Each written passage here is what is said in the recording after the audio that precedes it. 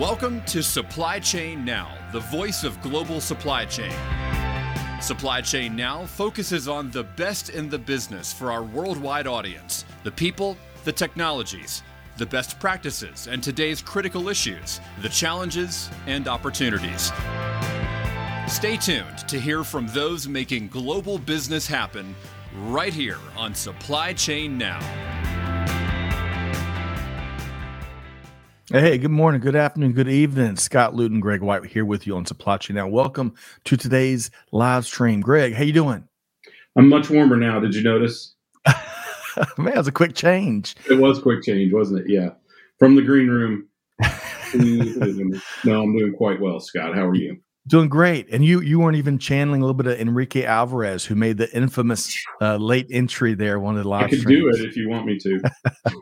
Oh, good old Enrique. Well, hey, folks, today we got a great show. We're going to be talking about, Greg, the power of sourcing and its ability to respond successfully and powerfully in dynamic markets like this one to truly bring value by the truckload to the table. Greg, should be a great show, right? Yeah. I'm sourcing. I mean, if it hadn't been a topic before, it's suddenly a topic of quite large concern these days, isn't it? That's right. And as Not just how you're getting it, but where you're getting it. That's right. And whether you're getting it. Well, you know, one of the comments you've made a couple times, especially dating back to the middle of the pandemic, you know, supply chain, the craft, as you put it, got a seat at the table a few years back or so, and they got to do something about it, as you like to say. Mm-hmm. And we're seeing very similarly sourcing and procurement and those functional areas of leadership finally have a seat at the table now as well, right? Well, often, you know, when we talk about sourcing and procurement, sometimes that's sourcing and procurement of the direct materials that go into building the stuff that's on those shelves behind you, right? The bottles and lids for sodas and covers for books and the packaging and you know, and sometimes even the componentry or raw materials of what makes what we buy every day. That's right.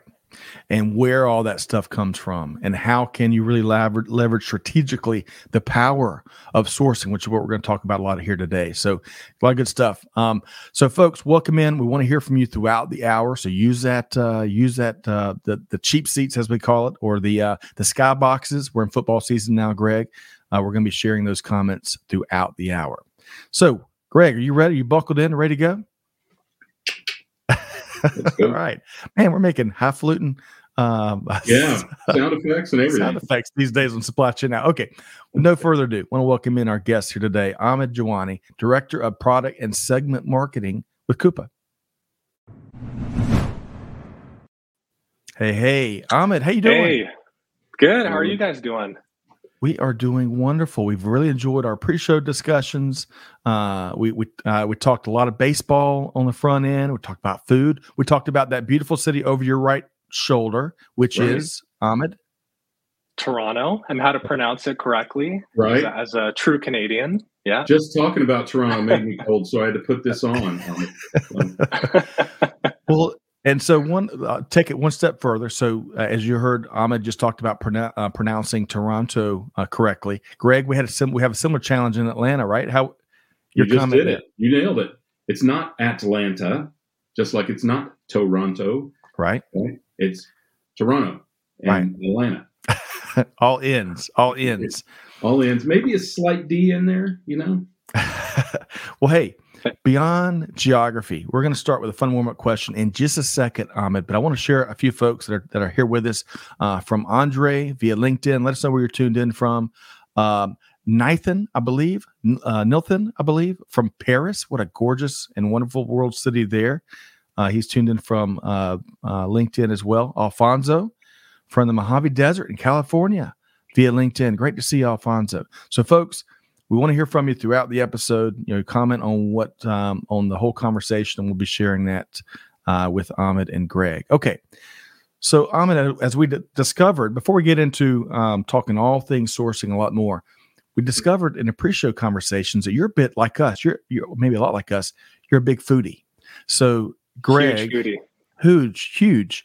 So Greg and Ahmed, today is National Gazpacho Day. right? One of me and Amanda's favorite dishes, a delicious chilled soup, a good bit fancier than its cousin, maybe distant cousin, tomato soup. So with that as a backdrop, especially as things, as Greg mentioned, it's getting a little bit chillier. Ahmed, what is one of your favorite soups and who makes it? So, yeah, it's a good question. I would have to say I'm usually gearing towards more of the heavier soups. So, like your lobster bisque or, a clam chowder, something like that, in the winter time where you can just have a nice bowl of that. It fills you up, you know, just really is a hearty meal.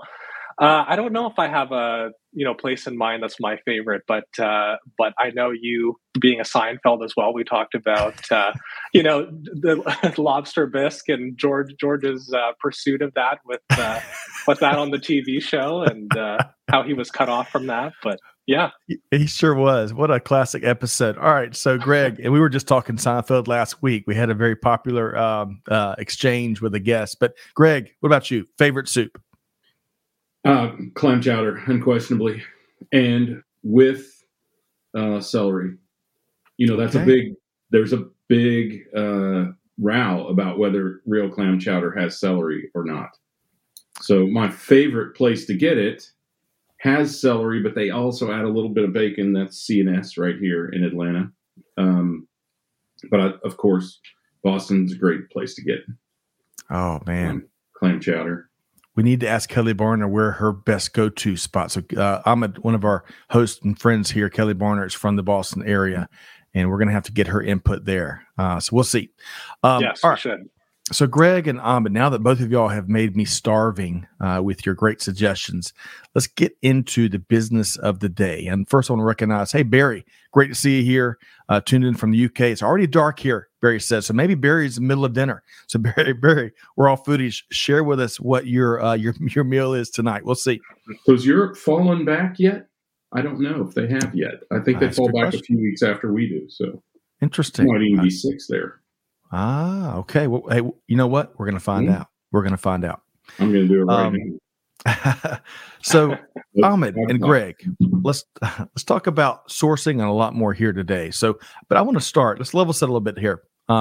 Recent disruptions, market volatility, economic uncertainty, inflation, you name it. So much going on. Ahmed, let's start with you. This level setting. What else is top of mind, and especially how some of those observations translate to sourcing teams and sourcing leadership? Yeah, great question. And thanks, Scott and Greg, for having me on today. So I think, as you were saying, just on the topic of inflation, Scott, we've seen just record levels of inflation. We hit, I believe it was over 9%, a couple months ago or back in the summertime. And of course, that's since kind of come down somewhat. But and I think typically when people hear inflation, they tend to think about, this consumer price index, CPI. But there's also, something called the producer price index, PPI, which really looks at inflation from the perspective of business at a wholesale level, right? So looking at prices that are received by, a producer for their output.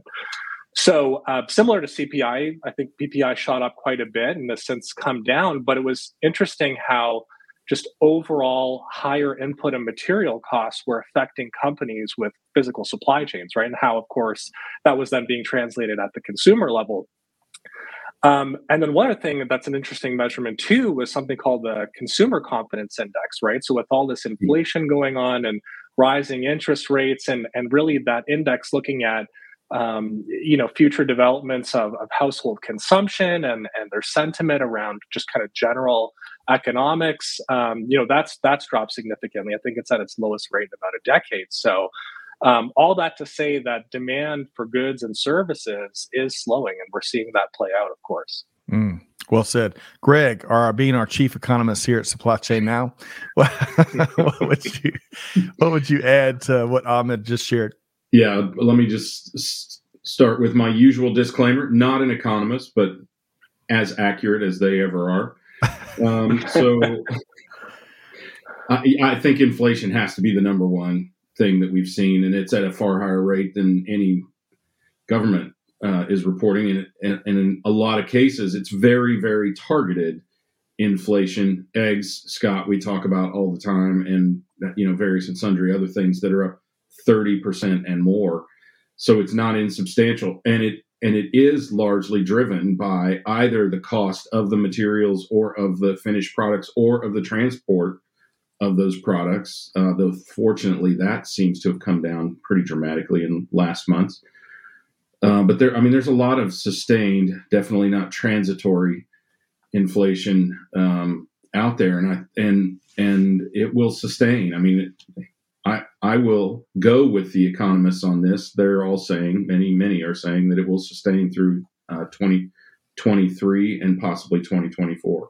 So, Greg, you bring up an interesting point around the transportation side of things, because when we see, these fluctuations in supply and demand, we're seeing just generally consumption slow down, orders slow down.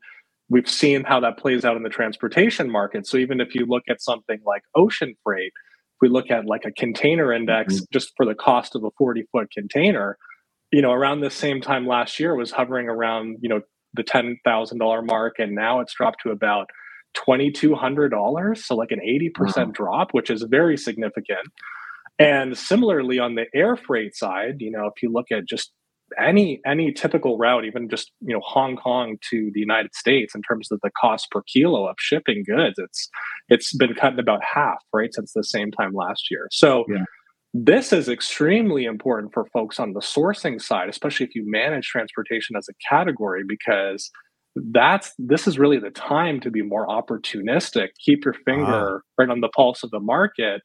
And, really kind of shift that mindset from maybe going to market for transportation, once a year to more maybe on a quarterly basis, potentially even a monthly basis, doing more mini bids and stuff like that. Right. So very interesting.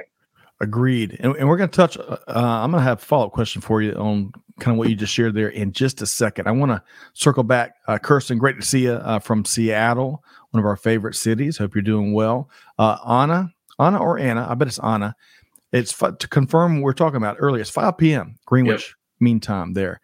And Andre agrees with you were saying earlier about how challenging 2023 is going to be, Greg. I think you probably find a lot of agreement across one of the smartest audiences in all of global business, this audience here at Supply Chain Now. So Ahmed, I want to get back to your point a second ago about kind of the opportunities that exist. And one of our favorite phrases around here was uttered by, I want to say Chris Bell, but I'm getting that name wrong, Greg. How you can find opportunities without being opportunistic. That's such I always loved how well put that was. Kevin Bell, thanks to Amanda. Kevin Bell. Thank you. Yeah. So Ahmed, broader supply chain it's always asked to find more resiliency, tackle more problems, including proactively, risk mitigation, risk management, you name it, make stuff happen. But how more and more do you see sourcing being asked to lead during these challenging times? Yeah, no, I think that's a very relevant question for our discussion. I think it's safe to say that procurement and sourcing leaders, they're facing one of the toughest market environments potentially in their careers, right? And even if you look back before the pandemic, we were seeing, just in general, cost fairly stabilized. Procurement organizations were able to operate, successfully, but now with the inflationary surge and scarcity of critical supplies in some respects, it's made that traditional operating model, increasingly more costly, right? And it's kind of forcing them to switch gears a little bit, right? So sourcing leaders are really being asked to lead, to create additional sources of value, and really taking advantage of these market shifts, these opportunities to work more effectively with their supply base, right? It could be incumbent suppliers, new suppliers.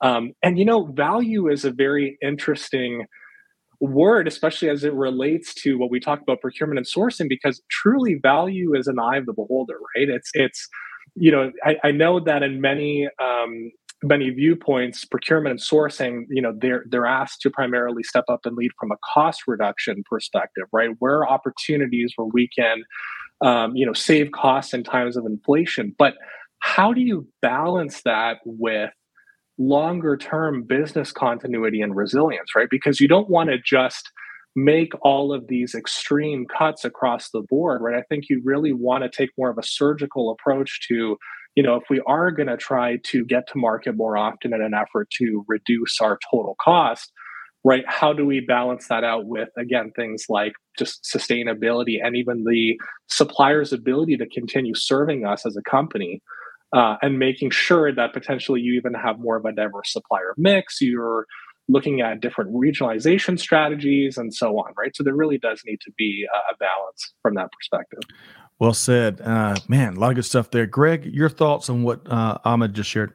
Well, we can't be singularly focused on cost anymore, because the presumption of focusing on cost is all the 5 most dangerous words in supply chain and procurement, all other things being equal. And they never are equal. And if the pandemic didn't show us that, I don't know what would. So, you have to consider the resiliency we just spoke about. You have to consider the spirit of partnership that the companies that you're working with provide. You have to consider quality, right? The pace of play, all of those things. And now, particularly in the States and EU and UK, you have to consider the good citizenship of your sources, because now U.S. companies, per the SEC, are being held accountable for the performance of their supply chain, right? Their downline, to quote an old Amway phrase, right? Right? They are being held responsible for the emissions performance through the Scope 3 emissions standards, and they have to report that to their shareholders.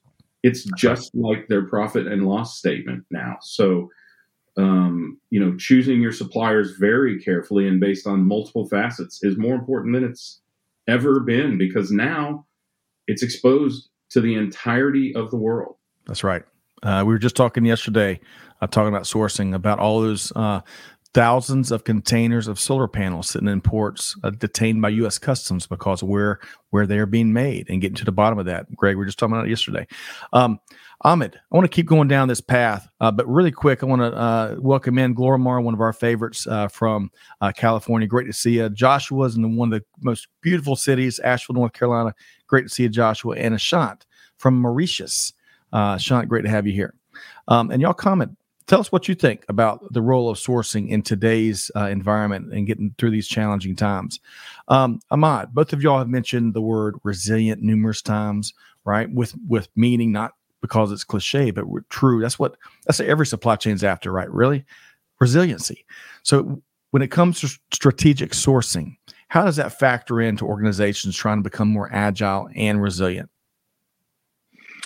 Yeah, so I think we touched on a little bit earlier around how sourcing teams and really just keeping a pulse on what's going on in the market can allow them to to be opportunistic in some cases and take advantage again if cost reduction opportunities are of importance, or perhaps it's even just securing critical supplier capacity in some areas, right? That the changes and the fluctuations that are going on right now allow them to do so. So getting to market faster in response to these changes, transportation rates, raw material availability, et cetera, that really from that perspective, sourcing can be agile and really focus on, speed of execution, assuming that they have a solid process or they're using digital tools, et cetera. But, in addition, the criteria that they use to make effective decisions, again, in terms of looking at their supplier mix, differentiating with, supplier-led innovation, or maximizing spend on contracts with the right suppliers. Those are what's going to lead to business continuity and resilience at the end of the day. Yep. Greg, I'm going to pull you in just a second. Ahmed brought up the digital, the D word, right? Digitalization. I can never say that. It's like democratization. It just doesn't roll off my tongue like I want it to. So have sourcing and procurement organizations done enough when it comes to digitalization, Ahmed? And if not, which is probably the likely answer, I'm assuming, what's holding them back? Your thoughts there? Yeah, so what we continue to see, Scott, is, and I think where we're at now is, folks and organizations are realizing more and more the importance of investing in digital capabilities and knowledge in order to build out their sourcing practices and their functions, right? But we do still tend to see some companies, even larger companies that are still highly manual, or they're fraught with, spreadsheets and inefficiencies. And for those organizations, right, that really still haven't invested in the right capabilities and expertise, to me, it's just a matter of time, right? The function is becoming increasingly complex. These teams are being asked to do more with less. And that applies, by the way, whether we're talking about indirect or direct goods and services, right? It's both sides of the fence. But especially as we get into more advanced sourcing requirements, right? When you have physical supply chains and you have to optimize decision making, especially if we have sourcing events that are very complex in scope, taking into account thousands of items, or you're working with hundreds of suppliers, you're trying to apply multiple business constraints or criteria against those decisions, things can get fairly complex, right? Yeah. So, In a hurry. And those are things that are already complex. They get even more complex. Greg, I know this is one of your favorite topics, a lot of those things that Ahmed just shared. Your thoughts?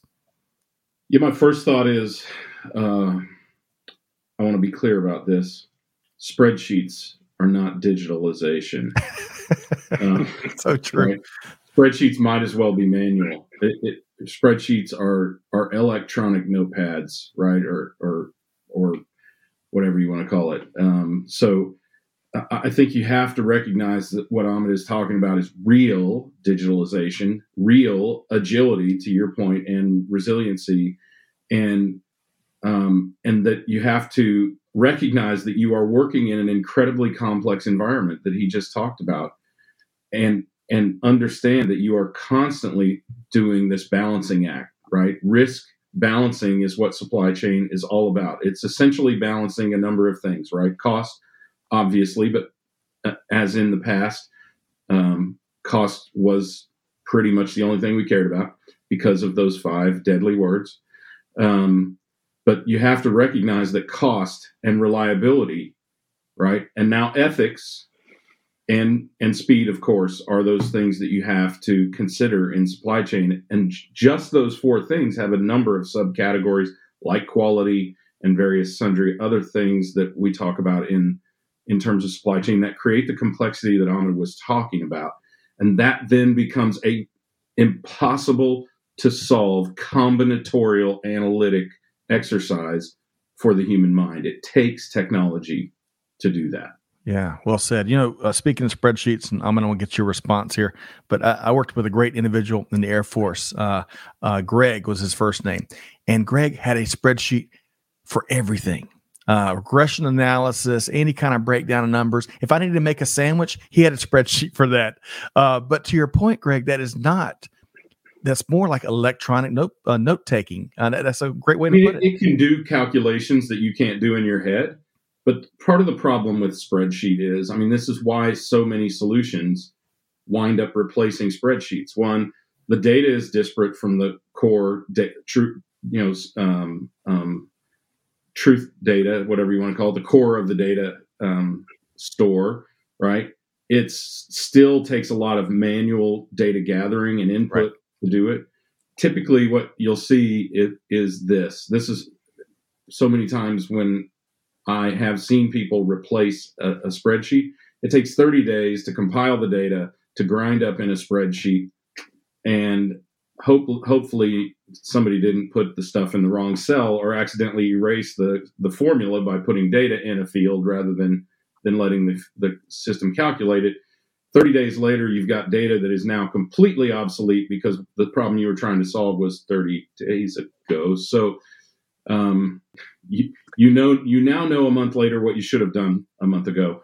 And if you're seeing that, then you need real technology to do that, because that technology can grind up all that data, keep that data clean, right? Keep that data communicating back and forth between your core systems, and of course, eliminate 30 days of processing.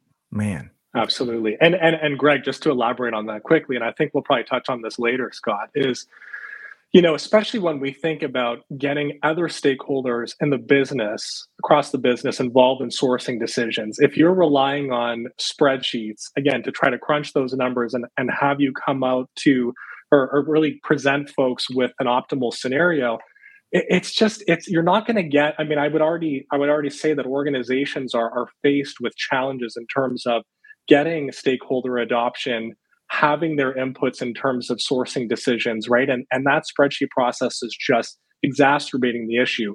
But and we even sometimes see this as well with some of our prospective clients is for those organizations that are very immature, if you will, where they may even still be using spreadsheets to actually conduct their events. So they're sending spreadsheets out to a handful of suppliers, and they're asking their suppliers to respond. They're really finding it difficult to drive the right behavior in terms of a supplier adhering to format, like you were saying, Greg, and not deleting things or moving things around. And once you try to collect all that data, how do you make sense of it? And so we definitely need to move away from that in general. Agreed. And let's move forward for the sake of time. I'm going to get a couple quick comments in here from our audience. Yamini says procurement was seen as a cost-saving function a bit lately with focus on cost management. The function has become increasingly important for business, and I would argue much more important for business. In such scenarios, how the trend today in terms of investing in procurement processes, be it digitization or getting a BSM tool. Thank you for sharing that. El Moise is talking about how Gartner, more than 50% of companies, according to Gartner, have not yet actively started to build a roadmap for supply chain digital transformation. Huge opportunity in the market. And finally, Scott, great to have you with us today once again.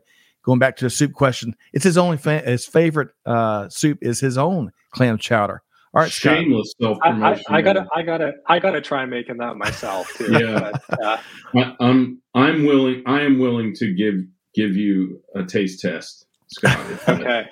Well, right. I think Ahmed and we can taste test your clam chowder and determine whether it is in fact the greatest. All right. Well, Scott, we're challenging you to either share your clam chowder or your recipe. Okay. That we're going to throw down the gauntlet. And then finally, Glormar says, Air Power, meaning the Air Force, is full of spreadsheets and PowerPoint slides. Glormar, I got out in 2002, and so it's been a little while, but that no truer statement hath been spoken. Okay, bringing it back, Ahmed, let's get back to the discussion. I want to talk in particular, we're seeing a lot of comments around optimization. Both you and Greg both mentioned optimization, critical enabler for sourcing teams, especially when dealing with this complexity you're talking about, and these highly complex events, in many cases, events that we haven't seen in a generation or so. Not be too dramatic. Tell us more about that, and if you see any tangible examples of what you're seeing, use cases that you can share about it. Sure. So, I mean, if we just keep going with the example of direct materials, right? When you go to market with a sourcing event for those items, you're going to be thinking about attributes like, what's your total cost, right? Including unit cost, shipping cost, right? Service levels, order delivery times, any indication of delivery risk if we're getting into some sort of risk assessment on the supplier, and even things like sustainability ratings and supplier diversity. And that's really just a subset, but that's just kind of giving you a picture, right? But then if you think about some of the additional criteria that a sourcing team or a buyer may have to employ, right? For example, rewarding the best performing suppliers, or potentially awarding business to a minimum of 5 suppliers or so, or even something a little more complex, like only award up to a maximum of 80% of a supplier's capacity, so that they're never struggling to reach 100% throughput, right? All of these things can become constraints on a bid or a set of bids. But then we think about supplier-led innovation, giving the suppliers the ability to come to the table with creative offers. You might come up against things like bundled offers or tiered pricing, early payment discounts, or even things like alternative materials or specs, right, that can usually still satisfy the end needs or the end product for the potential customer with just a slightly different mix, right? So with all of this taken into account, you can imagine the number of permutations and combinations that a sourcing team could come up against. And again, trying to evaluate these things with such complexity, it goes far beyond the realm of spreadsheets. And it's going to take far longer, and it's going to yield suboptimal results, right? So that's why solutions, especially from an optimization perspective, they allow you to work with all of these data points using optimization techniques where you can even create scenarios to understand, what's the impact of moving forward with a specific sourcing decision, right? So, and, we have clients as well, just in terms of, who are using, more sophisticated combinatorial optimization techniques, right, to evaluate bids and down select suppliers. And, really just by embracing, some of those tools and those processes, many are experiencing great value, uncovering, double-digit percentage savings, of course, and also having that translate to other benefits in terms of overall supply chain resiliency, risk mitigation, et cetera. I won't go too far into the weeds here because I know we want to make sure that we're staying tight on time. But, again, we work with, for example, manufacturers on sourcing, transportation capacity and making sure that they're able to take into account really what is important for their business in terms of constraints, having that factor into their decision making, and again, both direct and indirect tenders. So across the board, really, companies that embrace those types of solutions and strategic sourcing in general, they save time and money. They have the opportunity to create more value, not just for their customers, but even in comparison to their competitors as well. Okay. Greg, we covered a lot of ground there and offered up some tangible examples. Some of your thoughts here, Greg. Yeah, I mean, I think it all really starts with sourcing, whether you're sourcing indirect materials or,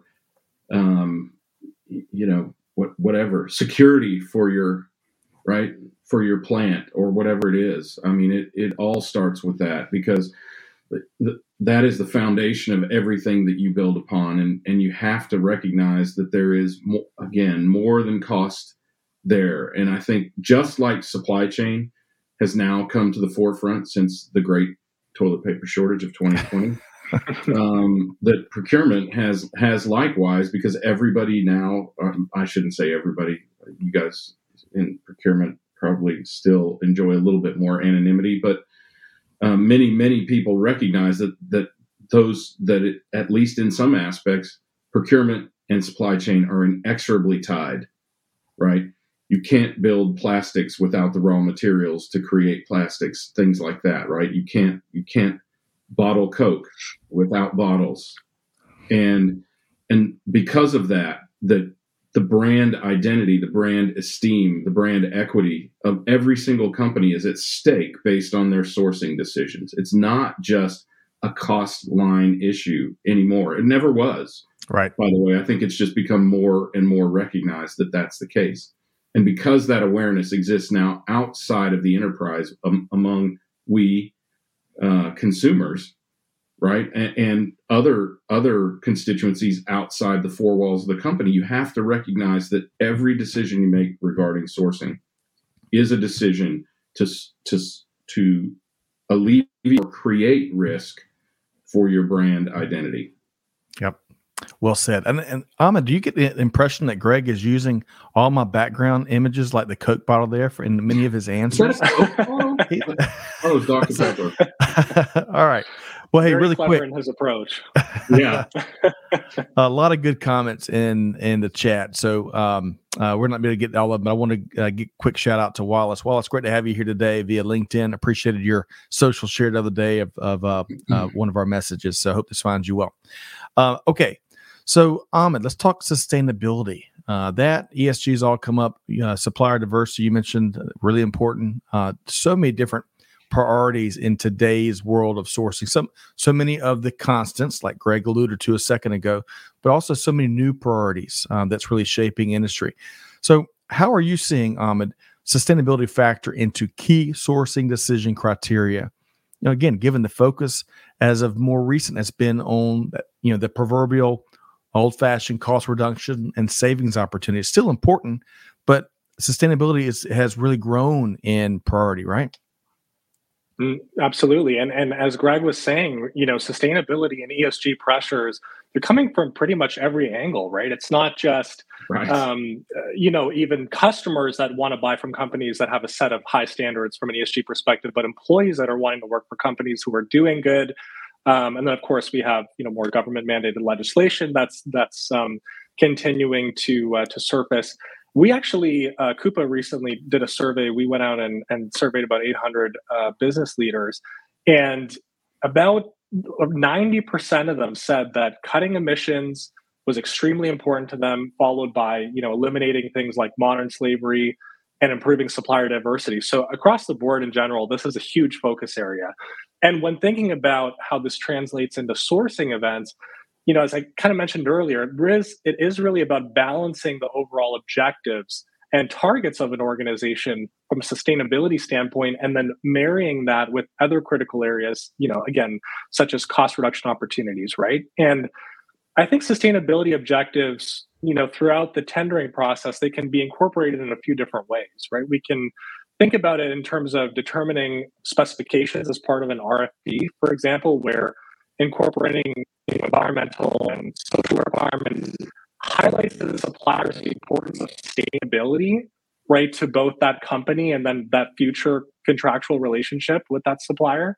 And then, of course, at the selection stage, when you have specific selection criteria together with related scoring and weightings, being able to sufficiently collect information and ensure that you have a thorough and consistent assessment of the sustainability commitments outlined in the supplier's bids and proposals, right? And we, of course, work with clients that have key sustainability questions that they incorporate as part of their tenders, things like CO2 emissions and other sustainability factors to make more informed award decisions, and then, of course, to track those sustainability commitments over time.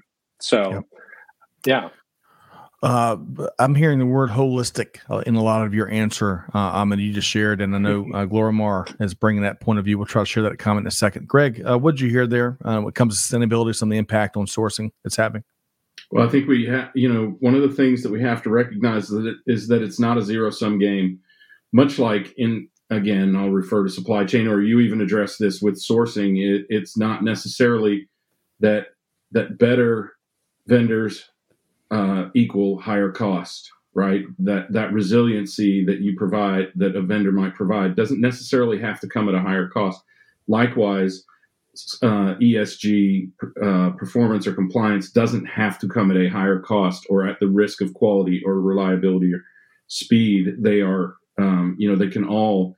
It's a combinatorial optimization, as Ahmed talked about earlier, right? They can all have some place in the ecosystem. And I think it's important to recognize that because ESG has become so important, whether you like it or not, it has become so important that it is something that you have to consider.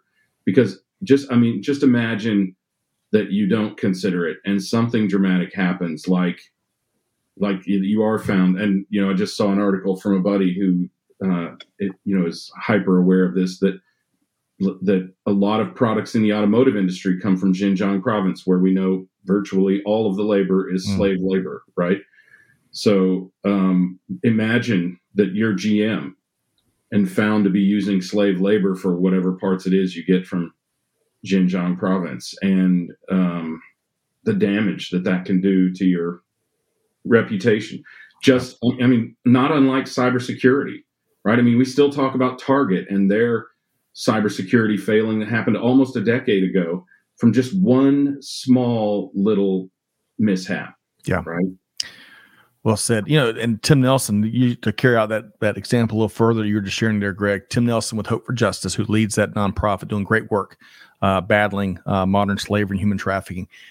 And I'm a paraphrase. It's not when you find it. It's not if you find it. It's when you find it. What are you doing about it? That's the big question for leadership. So, Ahmed, we're gonna have to get you looking hard enough to find it. Also, because good point. I think a lot of companies, and I can't blame them. They benefit from cognitive dissonance, right? We don't look too hard, we won't find it. But now they really have no choice. The SEC, the EU, and the UK have compelled them to find those issues in their supply chains and to do something about it. Welcome development for sure. Ahmed, I'd love to get your take on whether Greg's comments, our comments there, and then we're going to talk about other stakeholders. But your Sure. quick comment before I go in that direction. Oh, yeah, I wholeheartedly agree with what Greg was saying. That's where we also kind of get into the topic of just third-party risk management in general, right? And truly understanding not just our suppliers, but our suppliers as well. What does that overall kind of nth tier network look like? And are they adhering to, just in general, the overall targets from a sustainability, from a risk perspective of the organization? And I think those, supplier potential risks and those risk assessments are essential as part of your sourcing strategy and your sourcing events overall. So true. So true. You got to look at the suppliers. You can't just stop at the next tier up. I'll share a couple of quick comments, and I'm going to get back to other stakeholders here. I want to go T Squared, who holds down the fort for us on YouTube, says procurement and supply chain are conjoined twins. To separate would be precarious to any business operation. And he says, parentheses, Captain Obvious statement. So love that. And Glormar. Still needs to be said. Yeah, it does. Captain Obvious statement. So true. Glormar says, I really believe that the lack of holistic view of procurement, supply chain, and the newer sustainability made many companies less competitive and was also a constraint during the toilet paper era. Well said there, Glormar. I agree. Okay, so let's get back to, we're just talking about kind of sustainability's impact, but other stakeholders. Speaking of holistically, when it comes to other stakeholders, how are their inputs being factored into decision criteria and sourcing award evaluations, Ahmed? Yeah, and I think, companies have a little more to do in this regard, right? We definitely see room for improvement in terms of, again, stakeholder adoption and getting stakeholders involved in the process. We think a best practice is really for relevant business stakeholders to be included in the sourcing process from the beginning when you're thinking through kind of overall business drivers for the event and your sourcing strategy, including how you're going to ultimately make a final award decision. Because if that's not something that you collaborate or align on from the get-go, it's going to make the downstream process extremely tricky and time consuming, right? And not only to kind of help align on drivers for an event, but also how does that kind of inform the overall design and approach of a sourcing event, right? In terms of critical information capture that's necessary to make important decisions.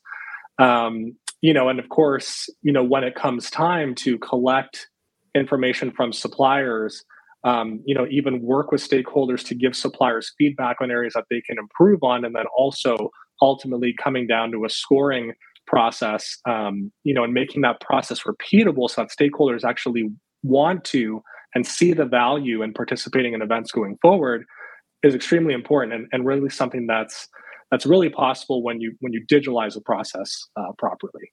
So. Greg, more sounds like me. More goodness from the whole digitalization movement. Some of what Ahmed shared there. Your thoughts?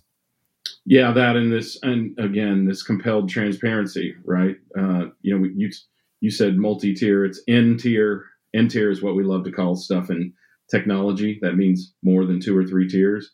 And there are companies that have 7, 8 tiers, maybe more of suppliers. Some they never meet because they're a supplier of a supplier of a supplier of a supplier of a supplier, right?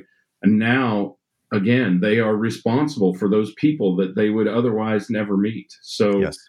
It's an important part of creating your ecosystem, and this rating notion is going to be very, very important from a number of aspects. That's right. So I think that digitalization, one of those 2 words really helps you get down to that nth tier and provide some visibility and transparency and insight to where all these people stand, which I think some people might find a little bit scary once they get down. Whenever I hear the N-tier phrase, it always takes me back to 6th grade algebra class. Mrs. Hokinson, one of the smartest and best teachers ever had. You remember your teacher's name? Oh man, she helped me solve that one train's leaving Chicago and one train's leaving Toronto, and when 2 hours, all that stuff. She should be given a Nobel Prize for that. That's true. All right. Back to, I digress. Ahmed, let's talk about, I think one of the my favorite questions I want to ask you here today, because really you and Greg have been speaking to this as well as some of our commenters in on so many different ways. So let's talk about the level of collaboration What's it like currently between sourcing and the supply chain function overall? Is there room for improvement? And if so, how can technology facilitate that? So it's kind of a three-part question. Kind of talk to the collaboration as is, what opportunities exist, and how can technology address it?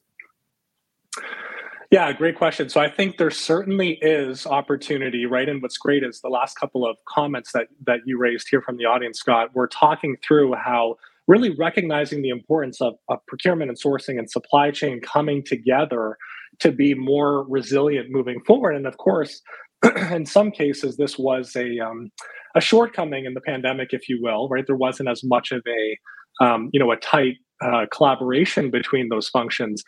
But when you think about if you don't align sourcing across other business functions, even just the broader supply chain function in general, your organizations they're gonna lose opportunities, they're gonna lose out on value, and they're gonna lose out on money at the end of the day, right? And even if you take something like ESG and sustainability, like we've been talking about today, those responsibilities and decisions related to those areas, they don't lie within the four walls of supply chain or procurement alone, right? These departments must collaborate on that overall strategy, right? And I would also say that in general, just source to pay cycles and even just broader supply chain design and planning areas, they're becoming more increasingly intertwined because they got to be able to adapt to change while staying connected. So, for example, you may have a supply chain that's built out from a design and planning perspective, right? But you may notice in that model that, hey, there is a significant opportunity for us to either secure transportation to bring a new product to market or help kind of inventory flows to another market, right? And how do you then connect that to something like sourcing, right, where you're now communicating with that team to say, okay, we now have to go to market with these transportation routes and lanes and go secure that critical capacity, so that we're almost doing this exercise of continuous optimization, right? Having that strong collaboration and time between those teams. So the short answer is there's certainly opportunity to do more there. And of course, technology can facilitate that collaboration, those decisions, and even just in general, speed to execution right between those functions. Well said. Tons of opportunities there. Greg, when you think of the current state of collaboration between these functional areas or these different areas of the business and opportunities and how technology can address it, what are some thoughts that come to your mind? Well, I think it depends on the segment of supply chain that you're talking about, but I think we're predominantly today talking about manufacturing, which is decades and decades behind the level of collaboration that retailers and distributors have between sourcing and supply chain. And that's where I started my career, and I found it to be unbelievably beneficial, right? You start having these discussions about suppliers that are nameless, faceless, many, and you say, hey, I like the per unit deal we got here. But somebody in sourcing says, yeah, but they want you to buy a full truckload, not be able to buy a pallet at a time for that price. And this vendor allows us to invest less in held inventory by buying at the same cost or even slightly higher, but in a much, much smaller time supply and quantity, which allows us to reduce cost overall. Instead of looking at, we're going to use that word again, holistic. Instead of looking at that singular cost analytic, can you hear that? Getting a little trim in the backyard. Yeah, good timing, guys. They're a day late. Instead of looking at that singular cost analytic, it allows us to look at the complete picture, right? And this collaboration accrues to the benefit of the entire organization at a much, much higher level than the few pennies that we might pay per unit or per shipment or whatever. Agreed. And of course, consumers win, right? Consumers win. All right. I'm going to share just a couple of quick comments here, and then we're going to make sure everyone knows all three people that don't know what Coupa does, Ahmed. Kamisha, going back to modern slavery, agrees with me. It's when you find it, what leadership does about it. Supplier transparency, that's a great phrase. Risk balancing, risk management, all critical. Kamisha says we saw mishaps in this area with several big FMCG companies over the past few years. Great to have you here today with us, Kamisha. Agree with you. Okay, so Ahmed, Coupa has been on the move quite a bit in recent years. So again, for the three people out there that may not know what Coupa does, in a nutshell, what does Coupa do? Yeah, so Coupa is a leading provider of business spend management solutions within areas like supply chain and procurement and finance, where we help organizations maximize the value of every dollar that they spend. And really, my team specifically, we work with our prospective customers and existing clients to understand really how to leverage and apply our technology to solve various supply chain challenges. So with all of the disruptions that have occurred and disruptions that will continue to be on the horizon, we've certainly helped many organizations out in this regard, and many who are benefiting with the help of our technology. That is right. And Greg, Ahmed is one of our new faves, but Madhav Durba is one of our long-standing faves. We had some great conversations with him. So Ahmed, please give a high five to all the members of the Coupa team, especially as we march through the end of the year. Hard to believe it's December 6th sitting here today. Oh gosh, I can't believe it. It's unbelievable. Still a lot to do. So speaking of end of year, you brought some gifts for our global family here at Supply Chain Now. We're going to talk about two white papers, one that's already out, and I think we've got a graphic for here. This white paper, Threading the Supply Chain Needle, How to Break Down Silos to Build Resilience and Sustainability. And hey, that goes straight to that last question about fomenting effective, successful, and new levels of collaboration between the different functional areas. But speak to this, Ahmed, and then we're going to talk about one of the newer white papers coming out. No, I think you summarized that nicely, Scott. I mean, this ebook here is really focusing on how do you really look at, and drive kind of collaboration between sourcing and supply chain, and other areas of the business, because driving resilience is a team sport at the end of the day. And really, this is a nice kind of summary of our point of view on that topic, but also sprinkles in some great customer examples and really some thoughtful steps that organizations can take, again, to help really thread that needle, if you will, and kind of break down silos between those areas. Well, and I love this phrase, building resilience and sustainability is certainly a team sport. Love it. So folks, it's free to download. We've got the link. I think our team has dropped the link here. You can get that white book there. Also, you can learn more about Coupa at coupa.com. But wait, Greg, there's more. So Ahmed, we've got a new white paper coming out really soon. Tell us quickly about that. Yeah.